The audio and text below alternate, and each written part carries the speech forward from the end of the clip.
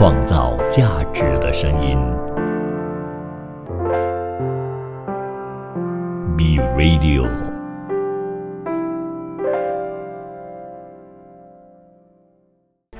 从在地走向国际，从新视角观望世界，从吉隆坡看天下。Hello， 非常欢迎你收听7月26日星期二的从吉隆坡看天下，我是节目主持人 Kim 碧琴。我将会和大家一起来分享有关于影响到全球经济的任何一方面的消息那其实我们大家都知道嘛，在2月份的时候呢，俄罗斯在乌克兰展开了特别军事行动在这之后呢，也引发了欧洲企业的强烈反对的。那其中呢，有许多的企业就选择停止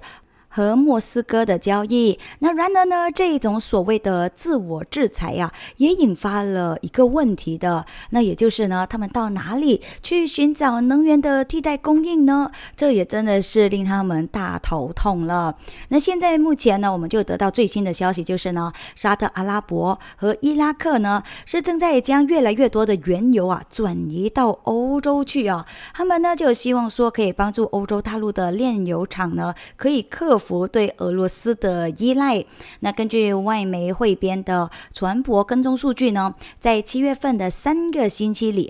每一天就有超过100万桶的原油呢，是通过一条穿越埃及的管道从中东运往到欧洲。那和1年前相比的话呢，这个销量大约就是翻了1倍了。那管道运输量的增加主要呢就是来自于沙特阿拉伯，但是呢伊拉克也在增加交付量的。石油公司就可以通过了横跨埃及的苏梅德管道进行这个运输，或者呢如果他们的这个船只是足够小的话呢，是可以直接通过苏伊士运河进入到红海的。那么伊拉克呢就是属于这个后者了。管道流量已经是从1个月前的大约每一天80万桶呢，就增加到自2020年4月自由生产期间短暂激增以来的一个最高水平。那除此之外呢，在7月的前3个星期，每一天还有大约这120万桶的原油是从波斯湾运往到苏伊士运河，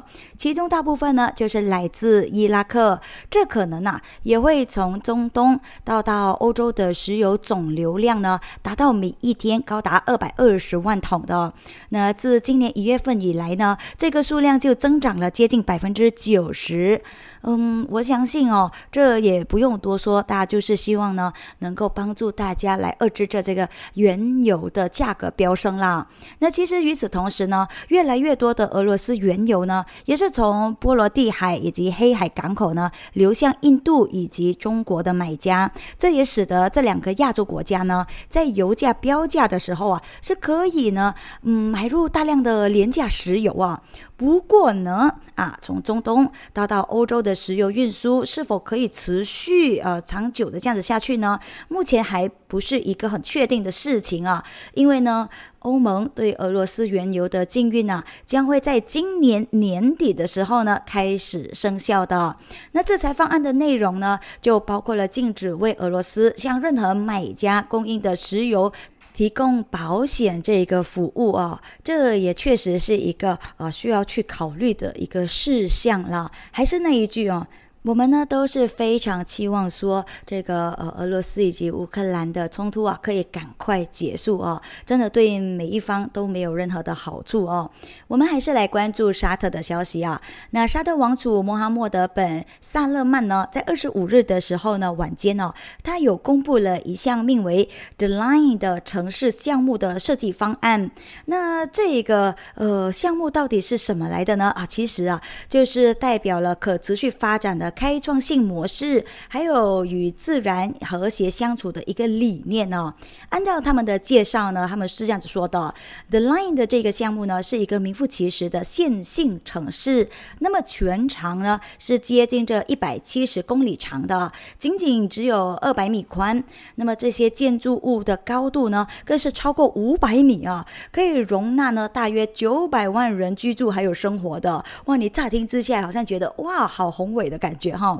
在2021年1月份的时候呢，穆罕默德就向外界公布了 THE 的项目的这个设想的。那么这个项目规划呢，将会保留超过 95% 的原有自然景观，太美丽了。那并且呢，是通过充分使用人工智能这些高科技的，真正实现人和城市的交流。那新城当中呢，将没有汽车还有道路的，同时呢，它还可以是实现零碳排放未来呢，将会提供高达38万个新增的就业机会岗位。预计到了2030年呢，将会为沙特的国民生产总值，也就是 GNP 呢，贡献180亿沙特里亚尔，这也约合着480亿美元。当时呢，穆罕默德就有表示THE 呢将红海海岸和沙特阿拉伯西北部的这个山脉还有上游的山谷呢可以连接起来然后呢将由人工智能也就是 AI 呢提供动力，不断的学习预测方法，让居民呢，当地的企业的生活可以变得更容易它呢也将会是由100%的清洁能源提供动力的，并且呢是将以地下高速交通系统为特色，而不是道路还有汽车。我好期待这个你知道吗？我觉得说我们整个地球终究会有迎来这样子的一天的，只是说这个时间不知道在什么时候才能够真正的落实可是乍听之下，就虽然说它现在是一个计划一个项目了这个方案了，可是已经是令我感觉到好兴奋好期待了那王储呢当时在他的演讲当中呢，他是有这么说到的，他说我们为什么要为了发展而牺牲自然呢？为什么每一年要有700人因为污染而死亡呢？为什么要每一年因为交通事故损失100万人口呢？为什么要浪费那么多的时间上班下班呢？然后再抛出这么多的问题之后呢，他就提出了这些解决方案呢，那就是呢，将传统城市的概念呢，转变为未来城市的概念，这或许就是可行了。真的元宇宙又离我们更近一步了那说到了 AI， 其实加拿大的罗杰斯通信他们也是有这样的一个目标的。这个加拿大的电信巨头，也就是我刚才所说的罗杰斯通信公司，他们在星期日呢就有所表示了，将会在未来的3年呢投资高达100亿加元，这也约合着 77.4 亿美元呢，是用来人工智能，也就是 AI， 以及呢更多的测试还有监督。就在几个星期前呢，该公司报告因为网络问题导致了全国范围内的大规模通信中断嘛，我相信大家还记忆犹新而该公司的 CEO 斯塔菲里呢，他更有表示说已经在运营商之间的一项正式协议上呢取得了一些的进展呢。那么这个协议呢将会自动切换到对方的网络的，也即使是在任何运营商的网络中断的情况之下呢，也可以这么做那斯塔菲里呢，他就相信说这是唯一一个负责任的前进方式他个人呢是致力于让所有的加拿大人呢都能够实现这一个目标的。而该公司正在物理上呢将无线服务还有互联网服务是分开来，以创建呢一个永远在线的网络。换句话说呢，你随时随地24小时1年7天，不管你在任何时候任何一个地点都有互联网的这个意思啦。他希望说可以帮助到确保用户呢不会再次遭遇到手机还有互联网服务同时中断的这个情况就在这个月早些时候呢，这一家拥有着大约100万无线用户还有225万零售互联网的用户的运营商呢，就遭遇了一个持续接近19个小时的故障你想想一下，如果这件事情是发生在马来西亚的话，我前几天好像是上个星期我们就有报道了因为这些网络中断的或者是服务这个电信运营商这个服务会稍微的遭受到影响一下就是网络没有去得太好，这 coverage 没有那么太强，或者是有的时候没有这样子的几个小时的这种情况而已都是这个骂声周围都有串起来了。所以如果这个事情是发生在马来西亚的话，你想想就可以知道这是会有多么严重啊。那在加拿大的时候呢，当时这个故障呢也中断了从航班到银行还有紧急911呼叫的这个服务哦。当时呢政府就下令展开一个调查，并且呢是要求该公司在60天之内呢同意制定通信协议让人们呢可以更好的了解整个状况到底是什么样。那顺带呢也和大家来说一下，罗杰斯通讯公司呢也是加拿大最大的通讯公司之一。创造价值的声音 Be Radio。 欢迎回来。那世界在进步整个科技呢也都非常迅速的发展当中的。电动汽车这个领域呢也是其中之一那现在呢阿 Kim 就和大家来分享有关于好几则和电动汽车相关的消息。摩洛哥的工业部长里亚德梅祖尔呢，他在日前就宣布了，该国呢是正在和电动汽车的电池制造商谈判的，希望说呢可以在该国建立一座工厂。那他就希望呢在今年年底前呢签署一份建厂的协议，但是呢他就拒绝透露呢是正在和哪一些公司来谈判了。他也没有透露说这个计划呢需要多少的投资额，只是呢提到新工厂呢将会是一座超级工厂那这个名称通常呢都是被用来描述规模很大的生产设施啦。梅祖尔就透露了计划当中的电动汽车电池工厂呢将会为当地的汽车行业呢提供着巨大的动力的，并且呢也将会受益于该国的可再生能源和钴磷酸盐等等的这一些原材料的供应。摩洛哥国内外对电动汽车电池的需求呢是正在增长当中的。雪铁龙呢就计划在2年之内呢将他们在摩洛哥的这个电动产能能够在目前5万辆的基础上呢提升1倍。而雷诺以及斯泰兰蒂斯也就是 Stellantis 呢也在摩洛哥设有工厂，该国汽车总年产能呢大约是70万辆。那梅祖尔就表示他们的目标呢是在未来的3年到4年之内呢将产能提升到100万辆。摩洛哥境内就有大约有着250家的汽车制造商还有供应商。在过去的7年时间里呢，汽车行业的出口量在该国的工业出口量当中呢是排名在首位，这也超过了磷酸盐的出口量。截至今年的5月份呢，摩洛哥的汽车行业销售额为 41.3 亿美元，同比增长了 24%。 那梅祖尔就表示说面对来自中国还有印度的竞争，为了提高这个竞争力呢，摩洛哥计划在他们出口的汽车当中将当地的制造的零部件的比例呢从目前的 65% 提高到 80%。汽车和航空航天业呢是摩洛哥工业创新的2大驱动力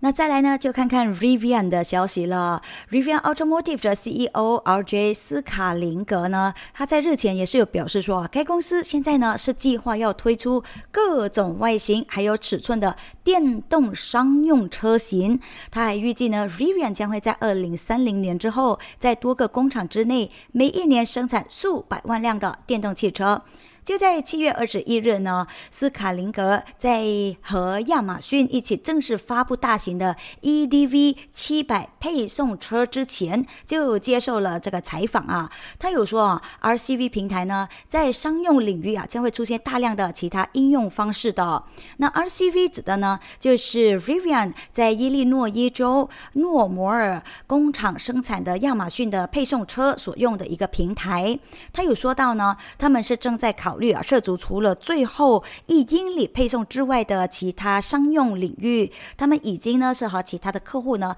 进行了大量的讨论了，但是呢他就没有透露这些潜在客户的身份我发现最近这一些所有的发言人呢都是好像挺聪明一样就是会卖个关子，都不说这个额度是到底是多少啦，这个谈判的一些客户身份到底是谁啦，都会卖个关子这样子。可是我觉得他们也是挺聪明的啦，这也是让大家呢一直要去关注他们看看他们最新有一些什么消息出来这样子，这也是一种 strategy 啦，我觉得那斯卡林格呢就对 Rivian 的愿景呢，其实和 Elon Musk 对 Tesla 的计划呢是一样的因为后者呢在收入以及利润开始激增的前15年当中呢，也曾经是陷入困境的。当时马斯克呢就曾经有表示他希望特斯拉在2030年前呢，每一年能够生产2000万辆的电动汽车。那 Rivian 公司一直呢都是努力实现他们R1T 的卡车以及 R1S SUV 的生产目标。那最近呢，该公司就表示已经是推迟了一些项目的，当中呢就有包括了 R1S 的海外上市时间，并且呢有可能呢会削减员工数量就希望说能够降低成本的。那么这一家总部位于在加利福尼亚的初创公司呢，他们在截至今年第一季度末的时候呢，该公司就拥有超过160亿美元的现金。但是呢，分析师就表示以目前的现金消耗速度来推算的话呢，该公司可能会迅速的耗尽现金的。再看看德国汽车零部件供应商舍弗勒集团，他们呢就在24日的时候有表示已经是同意以大约5.82亿欧元，约合5.94亿美元的价格呢，从投资公司 Triton 手中收购瑞典的伊维莱集团。那根据消息这个收购金额呢就不包括了舍弗勒将会承担的伊维莱大约1.2亿欧元的净债务的。那么这一笔交易呢，预计呢也是将会在2022年底完成。伊维莱呢其实就是全球领先的线性运动解决方案制造商还有供应商，它也集成了最先进的设计还有开发、制造专业知识以及应用技术还有数码化的。伊维莱为工业自动化、医疗设备、然后移动机械等等的这些行业应用呢，提供了工程型的产品还有解决方案，并且呢是致力于发展专业的工业分销商，为客户呢提供价值增值。那舍弗勒呢就是一家来自德国的家族企业啦，它的名称呢也是来自于它的创始人也叫做乔治舍弗勒博士的这个姓氏的而命名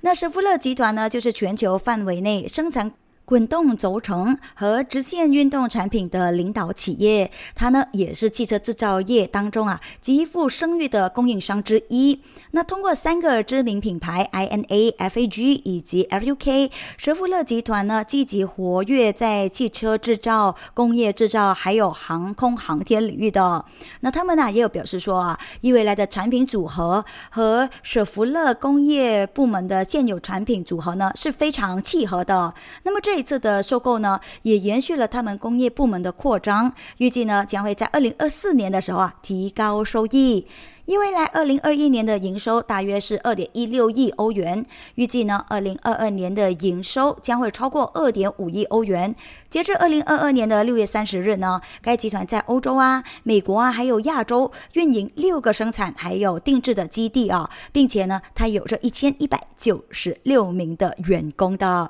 那说到了这一个我相信大家都还记得也在马来西亚盛行的有一个 APP 叫做 GRAB 对吧？可是大家也懂吧， GRAB 其实是在新加坡的知名公司嘛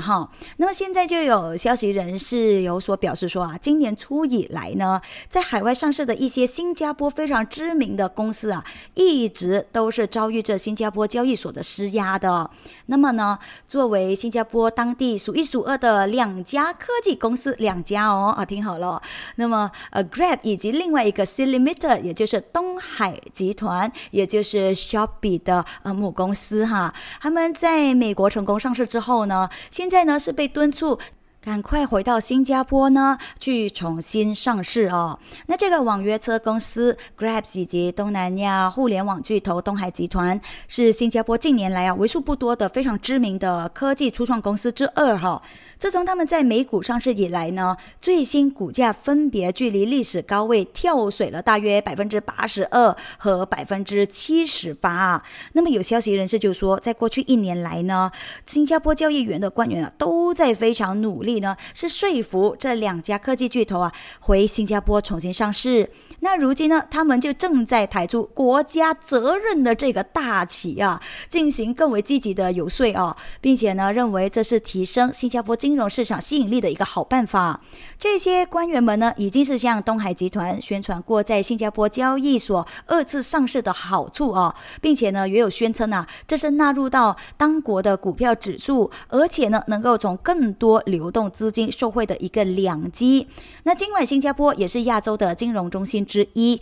并且呢，也成功是孕育出了知名的科技初创公司，比如说东海还有 GRAB 但是呢，新加坡仍然是很难吸引更多的科技巨头在当地去上市的。不过呢，近年来有多家的中国内地的科技巨头呢，在美股上市之后呢，又回到香港2次上市。那受到这样的启发呢，东海集团和 GRAB 就表示正在考虑的但是新加坡的交易所一直都是饱受着交易量低，还有会导致下市的会计丑闻所困扰并且今年全球科技股的暴跌也是削弱了一些科技公司想要再度上市的这个意愿了。创造价值的声音 B Radio。欢迎再次回到从吉隆坡看天下。你好我是 Kim 碧琴。那在这一节呢，Kim 将会和大家一起来分享各国现在目前的财经数据。我们先来关注新加坡好了。新加坡关键的核心通胀指标现在是跃升到了接近14年来的一个最高水平，这也增强了新加坡央行继续收紧货币政策的一个理由了。尽管呢，该行呢今年其实已经是采取了3次行动根据新加坡金管局以及贸工部在星期一的联合声明，6月份不含私人交通以及住宿的核心通胀数据呢，是同比上涨了 4.4%， 这也创下2008年来最大的一个涨幅，这也是高于调查所得的 4.1% 的预估中值。新加坡金管局跟踪的关键指标，也就是核心通胀率将会在第3季度见顶，然后呢，在年底前会有所回落。那核心通胀率上升呢，其实也反映了服务、食品、零售还有其他商品以及电力和天然气等等价格的上涨的广泛走强。他们所指的呢，也就是6月份的这个数据啦。那该数据呢，支持对新加坡金管局在这一个月早些时候的政策紧缩决定构成了一个支持。这也是新加坡金管局今年第3次收紧政策来应对这物价压力那分析师就预计呢，通胀其实还没有见顶的。在这之前呢，新加坡金管局在这一个月呢，就上调了2022年平均核心通胀率的预期，从 2.5% 至 3.5%， 上调至 3% 到 4%。澳纽银行亚洲研究主管他就有所表示，决策者呢仍然会对这一个通胀数据有多高感到惊讶那鉴于潜在的通胀压力仍然还是非常的强劲，他们认为有必要在10月份评估的时候呢，进一步的收紧政策。那包含了所有项目的消费者价格指数上涨了 6.7%， 也是高于调查所得的预估中值 6.2%，也是高于前月的 5.6%。 新加坡金管局就预计今年整体通胀率将会在 5% 到 6% 之间，这也是高于在这之前预测的 4.5% 至 5.5%。而美国零售联合会呢，在这个月也发布了一项调查结果就显示呢，有接近一半的受访的消费者就表示说，因为生活的必需品价格上涨那他们现在呢没有办法了是正在转而购买更便宜的一些替代品了。可能这个 quality 没有这么好，但是呢它的价格便宜了不少，这样子大家都还是会选择这样的一些物品的。那位于美国密歇根州伊伊普西兰地市的烟酒商啊，他就有表示说，他注意到呢这些顾客为了省钱已经不像原来一样一次性的购买6罐的啤酒而是呢只买1罐1罐并且呢近几个月来呢，顾客对于这一些便宜的香烟品牌的需求呢也是在增加当中。而根据啤酒行业的顾问呢对 Nielsen 数据的分析，在截至7月2日的4个星期之内呢，零售商店的廉价啤酒销售额是同比增长了 5.4%， 主要呢也是来自这个 Busch Light、Ice House 这样子等等的品牌。那相比之下呢，去年零售商店的廉价啤酒销售额是同比下降 10.9%。 那与此同时呢，廉价香烟也是开始从通胀当中获益了。Morgan Stanley 分析师就有表示，知名品牌万宝路是正在失去了美国市场的份额因为呢囊括了包括 Eagle、Pyramid 还有 Montego 这一些众多品牌的廉价香烟制造商是正在抢夺着整个市场的。其实也真的是可以明白了他们也是一种瘾而已嘛。有时候喝酒并不是说喝多贵的酒他们只是要那个酒和时间这样子来消磨一下下。所以现在通胀这么高的时候宁可出一点点比较少一点点的钱，可是呢也能够享受着这样子的感觉，那就 OK 了那对于通胀这一回事大家应该都一直在想问说，什么时候呢才能够降下来呢？才能够和这个通货膨胀这4个字不再做朋友了呢？另外呢，他们也在担心说因为美国的经济一直有很多的这些专家都说嘛，或许很快呢就会出现衰退的现象嘛，他们也是正在担忧的。那么对于此呢，美国财长耶伦就有说了一些话了他就表达了自己对美联储抗击通胀的这个信心并且呢他说他没有看到任何迹象表明美国经济呢陷入大范围衰退的。那他们可能会看到就业增长放缓，但是不认为呢这是经济衰退。衰退呢是经济中广泛存在着表现疲软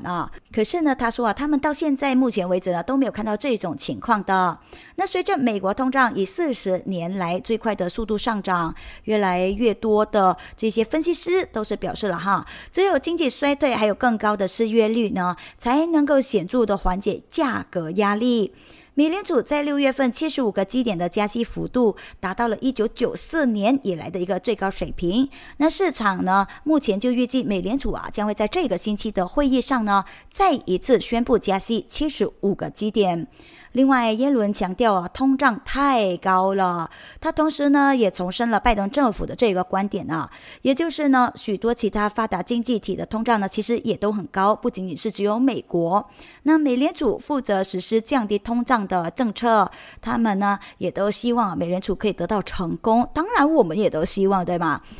那目前呢美国是正在面临着高通胀还有低增长的困境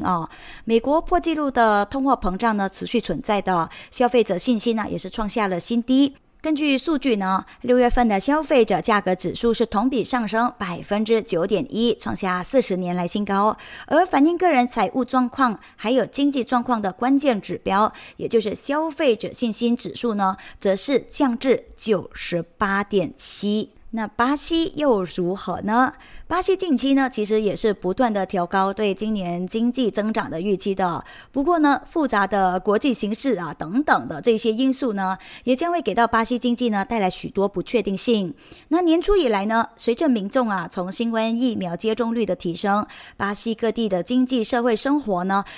可以说是逐渐的恢复正常了。巴西联邦税务局呢就有公布了一个数据显示呢，联邦政府5月税收总收入呢就达到了1653亿雷亚尔，那约合300亿美元，是同比增长 4.1%， 也是1995年5月份以来的最高单月的收入。巴西地理统计局的数据也有显示，今年5月份呢，巴西工业产值环比微增 0.3%， 是连续4个月环比增长。而巴西就是传统的农业大国嘛，那外部需求呢也就推升了巴西的粮食生产，还有出口呢是持续增长的。那7月发布的农业生产系统调查报告呢，就预测今年巴西农作物的产量啊是有望呢可以达到2.61亿吨，同比增长 3.2%。 那就在今年前4个月呢，巴西农业综合企业贸易顺差就达到437亿美元，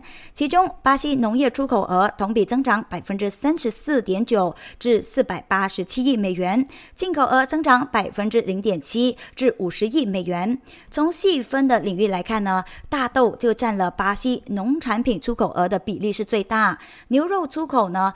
这个均价维持在高位，鸡肉产品海外市场持续扩大。而在劳动就业方面呢，尽管疫情导致了巴西就业市场萎缩，民众的薪酬水平下降，但是呢，巴西的地理统计局的数据就显示在今年5月的过去3个月当中呢，巴西失业率就下降 0.7个百分点至 9.8%， 也是2016年1月以来失业率首次降至 10% 以下了。那作为应对这物价上涨措施的一部分呢，日本政府是正在协调计划，从预备费当中拨款总计大约2600亿日元，也约合19亿美元呢，是用来支援着家庭节电积分制度，还有农户所用的肥料。那因为担心着今年冬天将会出现进一步的电力紧张，日本政府呢是加紧采取防备措施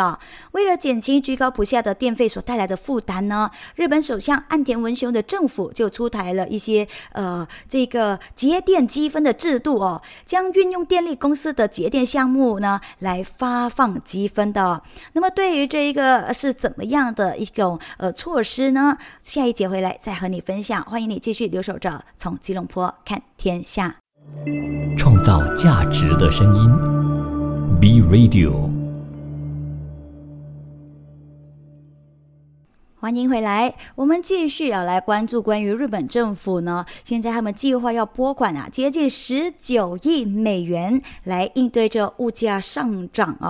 那日本政府呢，首先就会计划呢，是从8月起呢，向登记参加项目的家庭发放相当于2000日元，约合15美元的这个积分，预计呢将会从储备费当中支出大约1800亿日元，约合13亿美元。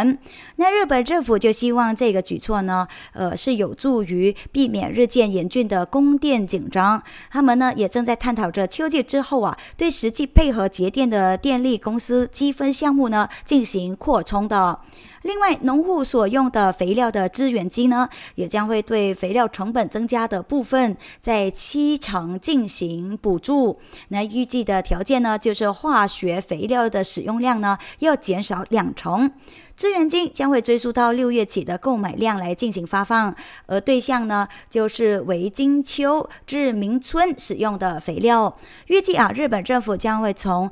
预备费当中拨款接近800亿日元，约合6亿美元，力争尽快的发放给到这一些农户那日本首相岸田文雄呢，早在14日的时候就曾经表示说，将会在这个月内呢敲定从总计55000亿日元，约合403亿美元的预备费当中呢，拨出经费来应对着当地的能源还有食品价格上涨的。那围绕着国内的物价上涨岸田文雄就表示将会认真的看待已经给到国民生活造成很大的影响情况那其实这个情况呢，真的并不是只有在日本才有发生，而是世界各国呢也是正在面临着那法国他们的水果还有蔬菜的价格呢，比1年前就已经是上涨了 11% 了。法国的乡村家庭消费者的协会呢就有警告他说真的现在越来就越贵了而该协会呢就在最新的报告当中有说到，2021年至2022年期间呢，传统水果的价格啊就上涨了 8%， 传统蔬菜价格上涨了 15%， 有机水果价格上涨了 4%， 有机蔬菜价格下降了 3%。 而在传统的食品当中呢，通胀率最高的呢原来是西瓜，这个价格啊在1年之间呢就上涨了 40% 这么多啊。这呢也就是因为不利的天气条件所影响了，尤其呢就是西班牙的气候啊导致减产的因素。另外呢，鱼产品价格啊也就上涨了 25%， 辣椒价格上涨 37%， 番茄价格上涨 31%， 青豆上涨 21%，都是通胀率最高的一些食品啊。那么相比之下呢，其实也是有一些食品的平均价格呢也比1年前来得更便宜的。那就比如说洋葱啊，它的价格呢就下降了 14%， 苹果下降 7%， 胡萝卜的价格也就下降了 3%。 而在有机的食品当中呢，鱼产品价格上涨了 28%， 柠檬上涨了 13%， 西瓜价格上涨 11%， 辣椒价格上涨 10%， 是通胀率最严重的一些类别。而其他有许多的有机蔬菜的价格呢保持不变哦，甚至呢有一些也是有所下降的。那么水果还有普通的这些蔬菜的通货膨胀呢，是因为生产成本上升。那无论是传统食品啊还是有机食品都好哈。那或许你就会问了，那么有一些有机食品的价格呢，就好像这个上涨幅度是比较小哦，那到底又是为什么呢？因为应该就是会更贵的嘛，对不对？这个原因呢，就是因为这个消费有所下降啦，消费者似乎呢已经就是远离了更昂贵的食品了，所以呢，这就使到这个销售啊变得更加的困难。那没有这个需求，这个价格就会有所下降。是这样子的意思了哈。那面对这价格的飞涨啊，法国乡村家庭消费者协会呢就呼吁政府呢为所有那些由于缺乏足够预算而被排除在健康食品之外的人提供食品支票哈。马来西亚有这样子的一种措施吗？到现在好像还没有听到过哈。那其实法国除了这一些水果蔬菜的价格有所上涨之外呢，这个电啊也是他们一个很头痛的事项哈。那自今年夏初以来呢，法国啊就包括了布雷斯堡啊、里昂啊、贝桑松还有巴黎在内的多个城市呢，都是发布了市政的法令哦。那这个法令是什么呢？就要求开空调的商店啊，就是不能够敞开门来营业。法国政府呢就希望将这个地方措施推广到去全国范围内哦。换句话是什么呢？就是说，如果你的店开着 Aircon，那么请你一定要关门。那如果被抓到你开着 Aircon 然后呢又开门的话呢，将会被罚款的。原因当然就是很简单啦他们就希望呢能够采取这些措施呢，迫使一些商店呢可以减少能源消耗。那在未来几天公布2项法令呢，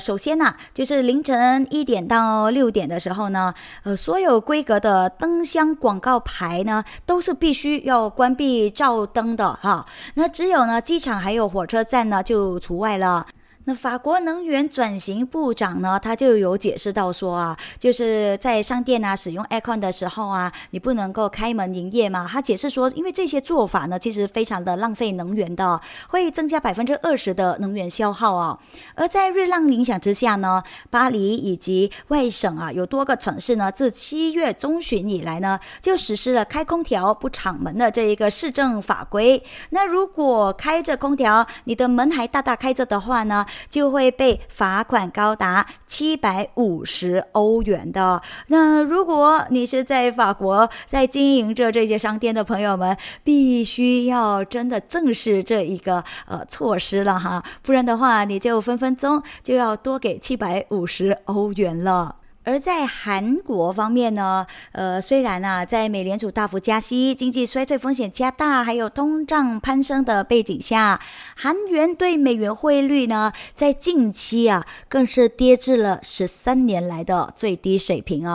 随着韩国贸易赤字扩大，以及外国投资者持续从韩国股市撤资，那韩元颓势预料还将会持续下去的哦。那随着全球投资者转向美元资产，韩元对美元汇率今年以来呢，已经是累计下跌大约 9% 了，这也成为了亚洲表现最差的货币之一。尽管韩国央行在过去接近1年的时间里呢，已经是多次加息，但是这呢仍然还是不足以遏制这韩元走低的状况。韩元是正在迈向今年连续第5个月的下跌7月韩元对美元汇率呢可能会收于1302韩元的技术支撑位，那这呢也是韩元2009到2014年区间 50% 的这个斐波那契的回档位这也为进一步下跌呢打开了一个大门那韩国贸易赤字扩大，也正在令到越来越多的投资者呢，当然就会感到比较担忧了。在截至6月的6个月之内呢，该国贸易赤字更是达到创纪录的103亿美元。那么如果一个国家的贸易赤字越来越扩大的话呢，这就表示着说对该国的货币需求呢就会减少从而呢就会导致货币贬值了。那所以大家都一直会在问说，哎呦，为什么马币现在你拿这100马币令吉出去买东西好像没有买到什么样回来，这就是其中一个原因了。那韩元呢其实也还面临着来自股市的压力的刚刚就好像我说一样投资者呢就正在从韩国股市去撤资嘛。那么韩国股市的低股息率呢，也是投资者抛售着韩国股票的理由之一。在今年，海外投资者净卖出了115亿美元的 KOSPI 指数成分股。另外呢，韩国最大的投资者韩国国家养老基金计划明年将海外股票的配置比例呢就提高 2.5 个百分点至 30.3%， 而国内股票的配置比例呢则是下降 0.4 个百分点至 15.9%。 那包括了克劳迪奥皮隆在内的美国银行策略团队呢，现在就预计说到年底呢，韩元对美元汇率将会从目前的水平再下跌 3% 左右至1350韩元的。那作为全球最早开始加息的央行之一，韩国央行在这个月就宣布加息50个基点至 2.25%。 那今天的所有内容呢已经是分享完毕了，祝福你有一个愉快的星期二。我是 Kim 碧琴，我们明天同样的时间约定你在从吉隆坡看天下见，拜拜。创造价值的声音 B Radio